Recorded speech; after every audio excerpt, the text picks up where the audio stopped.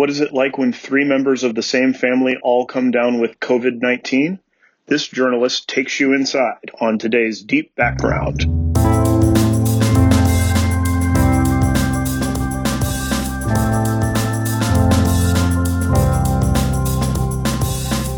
Greetings and welcome to Deep Background for Tuesday, August 25. I am Derek Donovan with the Kansas City Star editorial board. Dave Helling is away today, so it'll just be you, me, and Mike Fannin, the president and editor of the Kansas City Star, is joining us. Welcome, Mike. Thanks, Derek. I really appreciate you inviting me on, and it's good to be here. It's good to be upright, too, I bet, right? Good to be standing, good to be sitting, good to be moving around a bit, good to leave my bedroom. I mention all this because it's why we asked Mike to join us today. Over the weekend, Mike published a fascinating column in the Star and on kansascity.com about how the coronavirus hit his family. Mike, can you sort of walk us through what happened? Yeah, so my mom came to visit for a summer vacation, and it was planned. We talked about it, and we were a little torn on whether we should do it. But anyone who knows my mom knows she is going to do what she wants to do, and she's 83 years old, and she wanted to come for my birthday, my daughter's birthday, who was turning 19, and her high school graduation was really the main event. But shortly after she got here, we all started feeling terrible. And we went and were tested and sure enough, tested positive for COVID-19. So let me just say, I appreciate the shout out on the column. This is one heck of a way to get material for writing a column. But it occurred to me many times as I was lying in misery that this was a story worth sharing. It was a personal story, but it's also a story that I think connected with, from what I can tell, quite a few readers. And I think part of the reason that it did was because it sort of filled in the blanks. There are a lot of people out there who don't know anyone who's gotten COVID-19. They don't, all they know about it is what they're seeing in the media, what they're hearing anecdotally. And I think it was important for me in this case, 54-year-old, otherwise healthy person to, document what a month of coronavirus looks like in your life. And it's, everybody is different, and some people are asymptomatic, and those people kind of make me a little bit mad. No, I'm just kidding. Happy for them. But we were not, unfortunately. We were hit very hard by the symptoms, my wife and I, and in particular, my 83-year-old mother. On the second day after we were diagnosed, her oxygen level plummeted, and she had to go to the hospital. She was there for 19 days. In the middle of that, for about 5 days, she was in intensive care, and the prognosis did not look good. And, there were the really outstanding medical professionals at the hospital where she was admitted, and they really just did a fantastic job. The nurses and doctors there, for the most part, were just, fantastic, on the front lines of this every day, and very impressive. But she, they told me right out there that if she goes on a ventilator, we haven't had anyone survive older than 65 years old. And so it was suddenly became, not just an uncomfortable situation and a long sort of drawn out illness, but a real medical emergency and a real situation for our family. So, after that initial day when we took her to the emergency room and she was admitted, we really couldn't see her. So we were communicating every day over the phone. I'm communicating with my family back home. My two older brothers are, very worried. My middle brother is a pastor of a church. There were lots of prayers going out for her. And suddenly we had to become like experts, on the fly about how to treat this terrible disease. We did a lot of research. We asked a lot of questions. And again, I'll just say, pretty much everything that we found that we thought the hospital should be doing, they were doing it, just a whole series of things. from her getting antiviral drugs and steroids and heated oxygen and all the various things that she needed to be able to leave ICU. Now, with that said, she's home, she's recuperating with us, but she's still on oxygen. And it may be a long, long time that she's on oxygen because she's still struggling. Even when she gets up just to go into another room, her oxygen level drops.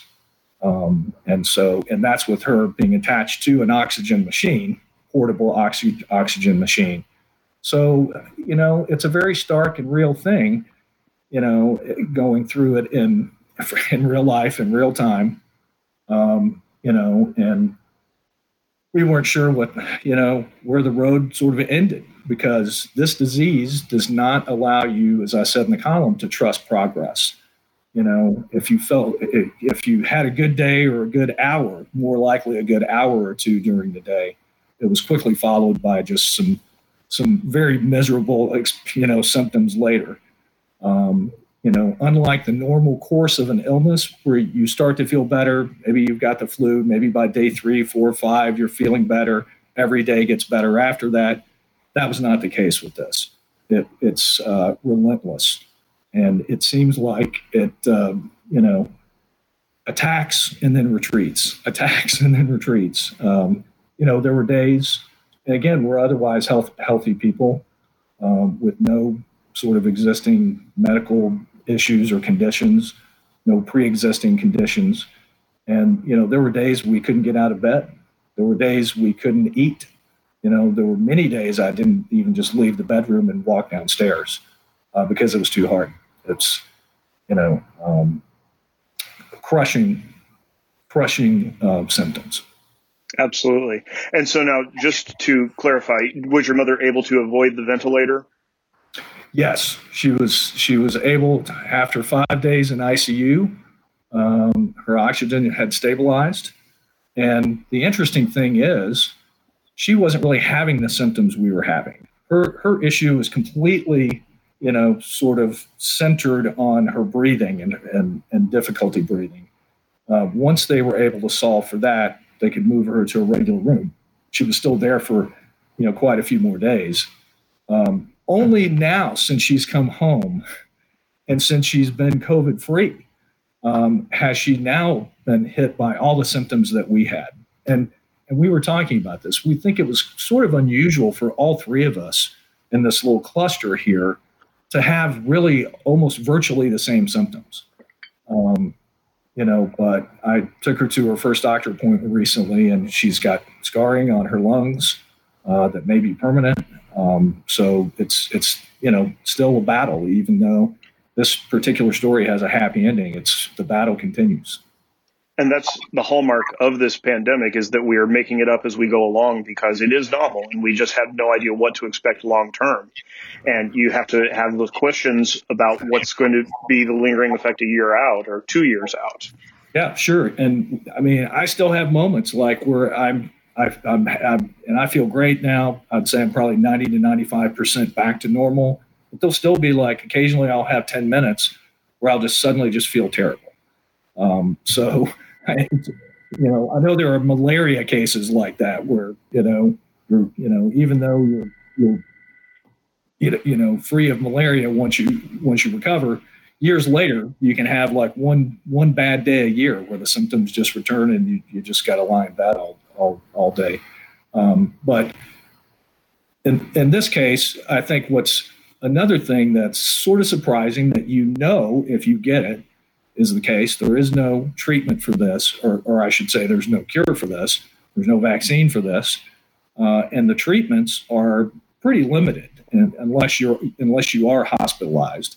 And I did spend some time in the hospital. But once you realize that really all you can do is, take your vitamins, take zinc, try to stay hydrated, take Tylenol, there are days when you're just sort of, very unhappy that those are the only things at your disposal. I can be the first to tell you your mother is one of the most vibrant people I've ever met, and I am not at all surprised that she was able to kick it, and I sure am glad to hear about it. But also this is useful because this puts up a face, an identity on this struggle for a lot of people, and to know that somebody your age as well as somebody in their 80s can be hit so hard by it, that is really instructive. Yeah, I got dozens and dozens and dozens of emails, which I tried to answer every one, and because I was just very grateful and thankful that it did resonate with people, and many of them really hit on that aspect, Eric. Just the idea that, again, we really don't know what it's like. Thank you for taking us inside the story, because we've heard a lot about it sort of at large, but the details are important. And I think personalizing it, you can sort of put yourself in those shoes a little bit and understand how difficult it is. I've never been that sick for that sustained period of time in my whole life, and none of us have. It's not a flu, it's not a cold, it's all those things. And then, like having a respiratory infection, it's like having 5 different things at once. And like you said, it's novel. There are things I felt in my body that I never felt before and never want to feel again. Let's hope you don't. Hey, we're going to take a little break here, and then we're going to come back, and I want to talk a bit about the journalism of the coronavirus. So stay with us. You are on Deep Background. Hey there, this is Derek Donovan of the Kansas City Star editorial board, and we hope you're enjoying the podcast. If you like what you hear, help us support this podcast and the journalism that reporters at the Star do every day by subscribing. There's an easy way for you to do it. Head to kansascity.com/background. You'll even get a special discount just for being a Deep Background listener.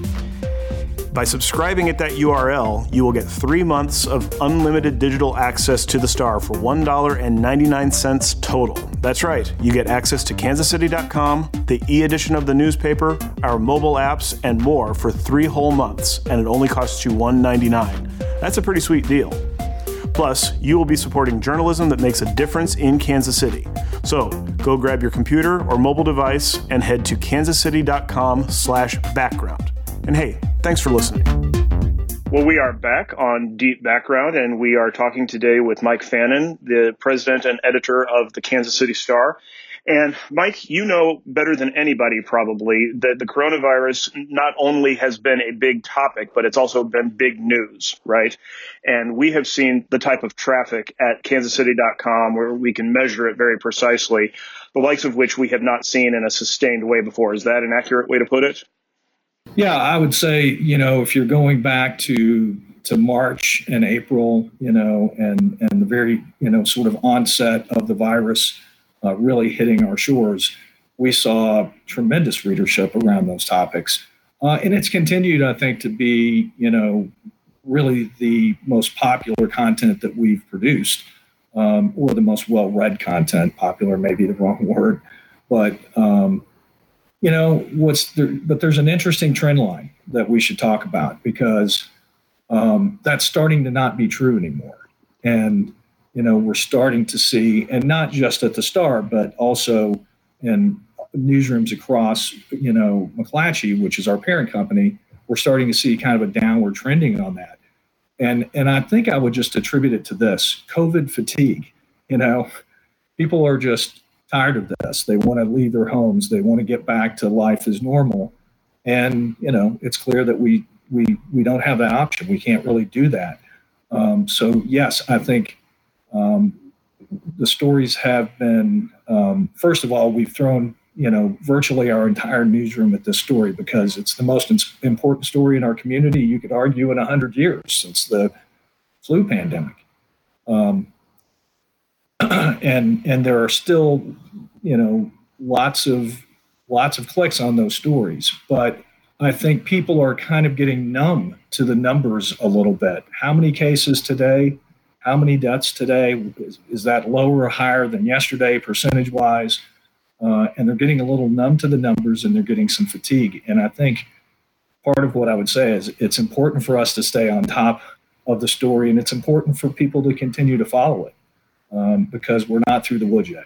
That's exactly right. And one of the things that hits home closest for me is the fact that this is a prime example of why local news is so important, because CNN, Fox News, those outlets aren't going to talk about Kansas City. And we have to keep on top of that. Otherwise, people aren't going to know. Isn't that right? Absolutely. I mean, we're the most dominant local news source, and along with our partners over at KCUR, I mean, you put the Star and KCUR together for some of the coronavirus coverage that we've had, and I think, that's a real win for the community, because we're working together to keep them as informed as possible. And the fact, again, that we would invest as much resource and time and effort into it as we have speaks to, I think, our desire to just be, that outlet for the community, that source of reliable information, not rumor, not innuendo, not, discussions of hoax and some of those other things, but a place that you can go and get real information in real time. I'm interested in your opinion about this. I sense a real realization in average people that you really cannot trust news that you're finding on Facebook and some of the other digital platforms. And how do you think the Star ought to try to capitalize on that? And can we seize on that to let people know, hey, we're doing our best to tell you the truth, and when we get it wrong, we're going to correct it? Do you think that is a trend we're going to see upward in the future? Well, those are obviously huge platforms, so it's a big challenge. But I do think we've seen a reckoning there, and particularly, I think, in the last couple of years, and maybe most acutely this year, that people are beginning to understand, and even Facebook and Twitter and those other platforms are beginning to understand and flag content that isn't reliable, that is, not based in facts, not based in truth. And we're the truth tellers. So, it's our job to speak as loudly as we can, to speak those truths as loudly as we can. Now, taking on, again, those giant platforms is no easy solution there. But we've got to just keep doing the stories that we're doing. We got to keep fighting the fight inside the industry. Facebook in particular has come under a lot of pressure from groups in the industry, and we're one of those, at the enterprise level, at the McClatchy level, we're one of those groups that's, pushing for us to have the content that appears on their platform, for there to be, some reward for us in providing that information. And also, trying to get them to moderate their content better, and they have the ability to do that. And they've shown they have the ability to do that. And Twitter stands out in this conversation with some of the stuff that you've seen in the world of politics, that now Twitter is trying to do a better job of knocking those things down as they come out quickly. So, like I said, I wish there was an easier answer there. But as long as we're focused on Kansas City, you said it already, as long as we're really focused on telling the story of this community, no one else is doing that. No one else is in a position to do that. No one else has, 60 journalists out there on the streets every day, fighting to get to the bottom of things so we can keep our citizens informed. I will tell you, too, there is nobody out there who is more civic minded than people who follow a source like the Star, listen to these podcasts. I love our readers, and our readers, they're simply more plugged into reality. And that's a great thing, and we need to capitalize on that. Yeah, our readers are smart, and I think they're discerning, and I think they know the difference between something that's been reported out and sourced up, and that we can explain to them how we got the story. And we need to continue, obviously, doing a better job of telling people how we get these stories. One of the initiatives that we've been working on with Arizona State and the Cronkite School of Journalism out there is just transparency. We need to be transparent about how we're finding the stories and how we're sourcing them, so we can continue to build that trust. So people, believe me when I say, and here's the thing, I expected to get some blowback on the column, somebody saying you made this up or whatever. Not a single call, not a single email, not a single tweet that I saw on this, basically saying that. So hopefully that speaks to the Star's credit. Doesn't speak to my credibility. Nobody really knows who I am, but I think it speaks to the Star's credibility. That I could write that column and people would go, "Oh my God, thank you for taking me inside that. This is really scary." Yeah. Well, hey, Mike, we really have appreciated your time and your insight here. We hope that you and your wife and your mom continue to improve. Hope that everybody's back 100% normal ASAP. Thanks, Derek. Really appreciated being on. Mike Fannin, editor and president of the Kansas City Star, has joined us today, and you have been on Deep Background.